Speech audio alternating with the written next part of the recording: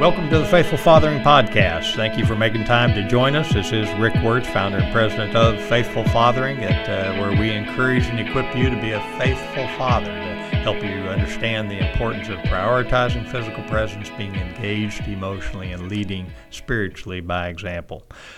This is the second in a series of 3 podcasts where we look into the why faithful fathering is important in your life and why it is such a powerful movement in churches, a necessary movement in churches and society. Again, I point you to the website, faithfulfathering.org, where you can click on the Dad Talk button and to see a history of blogs that we post each week that complement these podcasts. And as always, this will be a very practical discussion that I pray blesses you on your journey as a faithful father. On the why it's so important for faithful fathering to be in your life, we're talking this podcast, spending time talking about why it's important to help dads lead a purpose-filled life. And the $100 question is, whose purpose are you filled with? And in the studio with us today is Mr. Donald Mayfield. And Donald, thank you again for spending the time with us. Thank you, sir. Well, in his fabulous book, The Purpose-Driven Life, Rick Warren opens his book with the statement, "It's not about you." What a wake-up call that is. Donald, if it's not about us and our purpose, what are we supposed to be driven by? Well, we're supposed to come to the conclusion that it's about Jesus. That's the goal. Well, that certainly is a key, but a lot of men get caught up in identity and other things, and I think probably the most natural, I know for myself, and you can share your story here, but identity in the world can be a natural flow for men. As education is completed to whatever level, a job is secured, income realized, marriage and family typically follow. At least that's the order that we're supposed to be following. That's what I tell every young man. Get that order right, and we don't have any issues about abortion or teen pregnancy or anything along those lines. So, but the idea is to succeed and provide well for your family. So as we do that, one can get caught up in those worldly values. What are your thoughts on an identity in the world?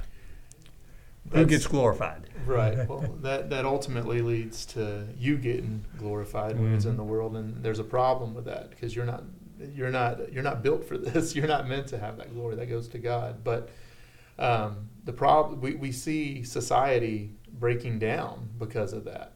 Keeping up with the Johnsons. You know, your focus becomes on this small fraction, which is this time we're here, and really this is just a stage for eternity. And while we're here, though, I think it's in Mark 10:26 through 27, maybe 28. The Lord said, those who leave their houses, their farms, their brothers and sisters, they'll be. It says they'll be blessed in this life. It says it comes with persecution as well, but it says in this life they'll be blessed, and then, of course, eternal rest to come. But when we get that out of order, we start living for ourselves. We make ourselves a god.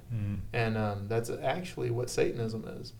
Self-servitude. Now, I'm not saying people who are out there, they're Satanists. That's not what I'm getting at. But I'm just saying that when that's the whole premise of it. When we serve self, that's exactly what Satanism is all about. They want, it talks about when you read the Satanic Bible, self-servitude, and it doesn't lead to anything good. But in the military, isn't it all about making yourself ready and getting ready for how did that prepare you for life? Well, yeah. Or did you get caught up in the world like I did? I got caught up in the world for a time, and I'm thankful that the Lord says in Romans 8:28 that He works all the things for the good for those who are loved and called for His purpose. Not at all implying that God wanted me to go down that path, but in the military, it was in the military, you're going to live usually pretty worldly, I've noticed, just the atmosphere.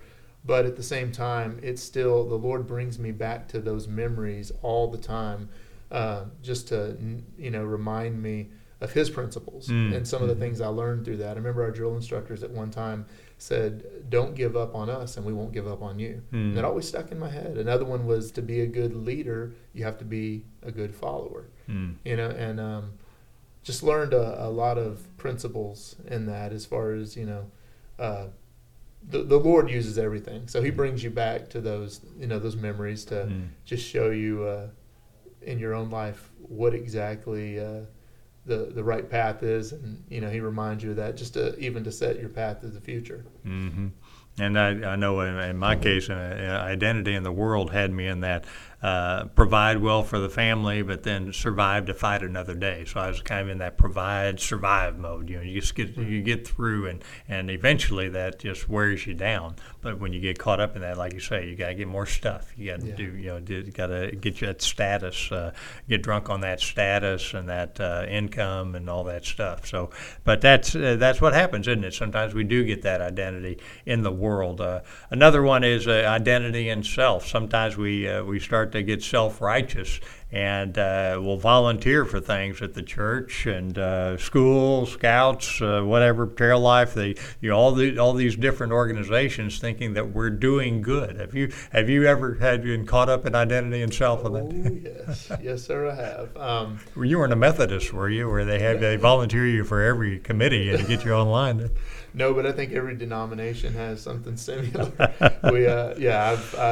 I thought somehow my works were going to take me there. If I did enough, God. And it's funny because you sit there and you say, well, no, God's not a God of works. This is the gift. Jesus paid for it. But when it's just our analytical mind, that's why Romans 8:7 says that the mind is at enmity with the things of the Spirit. Mm-hmm. And that mind, at least for me, I've always had this point system, and the Lord has been really, over the last 14 years, just taking me out of that. But yeah, you can really easily think that you're getting closer to God because you're going to every function and you're doing everything you can. Yeah, that I was like another quote from my my favorite devotion is that Oswald Chambers says it's not necessarily sin that keeps men from their best, but all the good stuff that keeps men too busy under the Lord's to be under the Lord's will.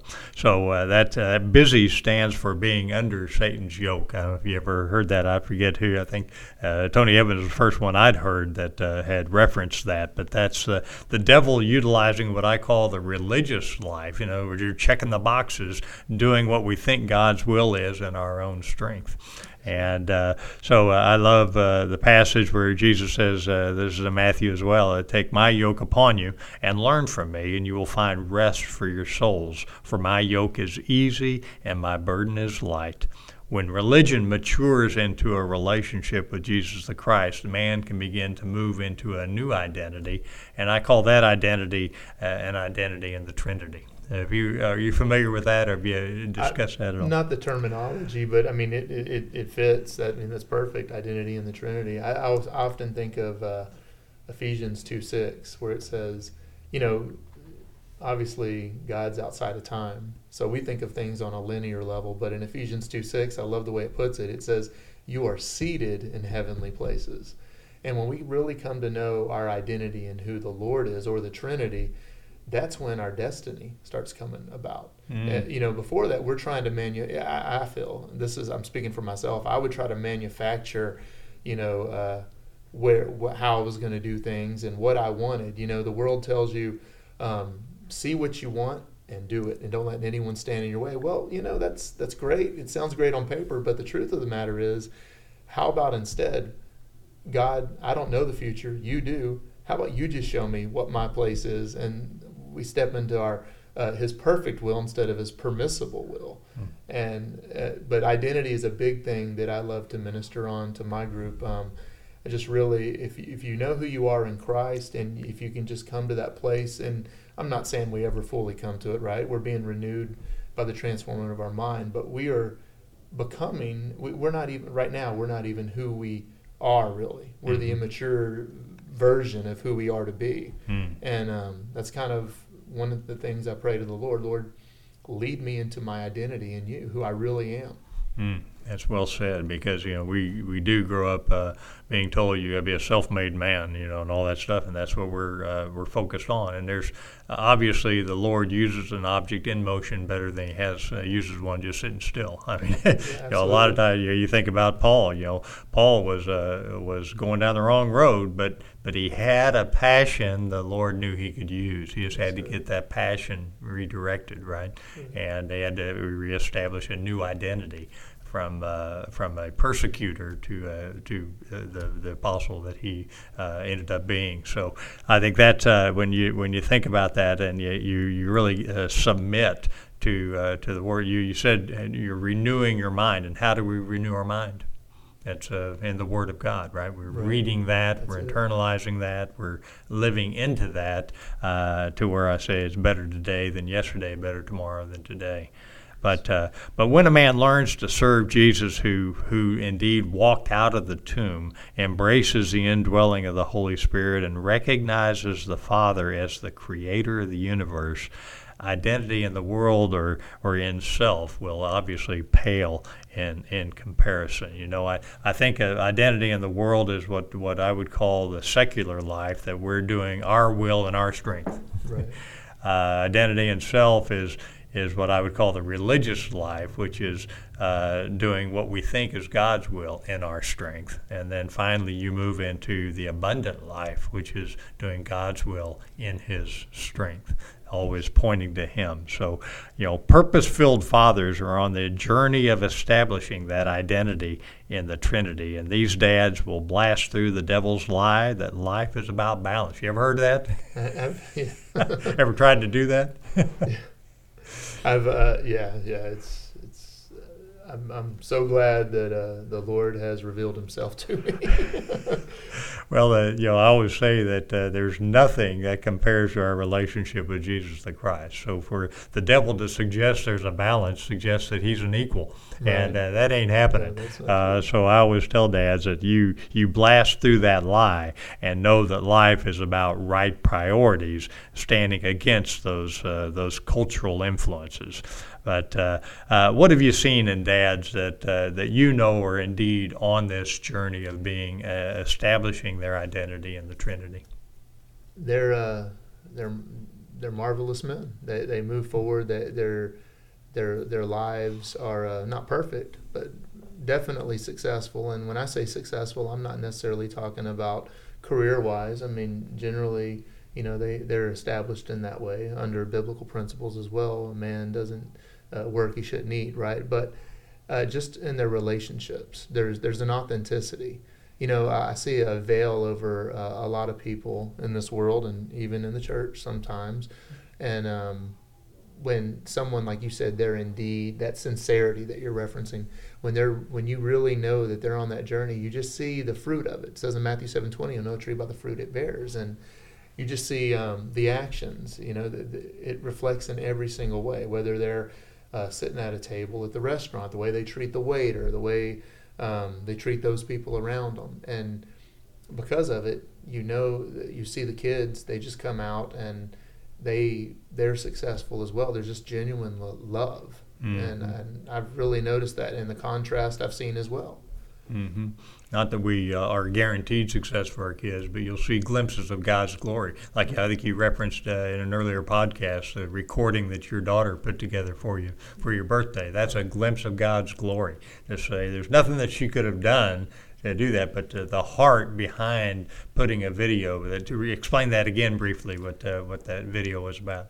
Yeah, my daughter had, for my birthday, she had went and gathered a lot of, no one told her to do this, obviously. She went and grabbed a lot of videos from people that were important to my life. One of them was the head of 420 Fire, Scott Neri, and one of them was someone who's, they're kind of famous, they did a song that I liked, so she actually talked to them and they agreed to do it. That was the grand finale, the end on it, but my point is she went all out and it got, I think, one of my pastor friends, and and all of my Marine Corps buddies too. Mm-hmm. That was really great. So there was probably about 20 people on there just telling me, speaking, just encouraging me, telling me who I was to them in their life, and that was priceless. Fantastic. Also, I want to give you a chance to talk about the 420 fire. Tell us about that. Well, 420 fire, the term 420 can get misunderstood real quick, but it's based on 1 Corinthians 4:20, which says the kingdom of heaven's not about word, but about power, which basically is just saying put your money where your mouth is, action, not just saying it, but doing it. And it's really about family. It's about what it doesn't seek to change, whatever church you happen to go to. But what happens is, there's a lot of brokenness in people, even in the church. So what it seeks to do is there's established hubs across the United States, and what happens is people just come together in groups and they do life together. It's about doing life together, getting to know each other on a more personal level. Mm-hmm. In Acts 2:42, I think it says the disciples, and not only the disciples but the believers, they went around and they were eating, breaking bread together. They were just doing life together. Mm-hmm. And it's kind of bringing that atmosphere back. Well, of course, that's right on the tail end of Pentecost as well, where they absolutely had the indwelling of the Holy Spirit come upon them. So you're absolutely spot on that Acts 2 would suggest that indeed these folks had an identity in the Trinity, and that's where we're charging Dad. So Donald, thank you for sharing a bit of your story and the glimpse of God's glory that I always refer to when our kids do something like that, to show love. That validates all your efforts, that they know that you didn't prioritize some of your stuff because you were prioritizing their stuff. That's a huge blessing and nothing to be taken for granted. So dads, those are the rewards and the benefits of being on the journey of establishing your identity in the Trinity, is that you'll be raising that godly generation that we're talking about. So that's the dad you're called to be, and that's the dad the next generation needs. God bless. Godspeed.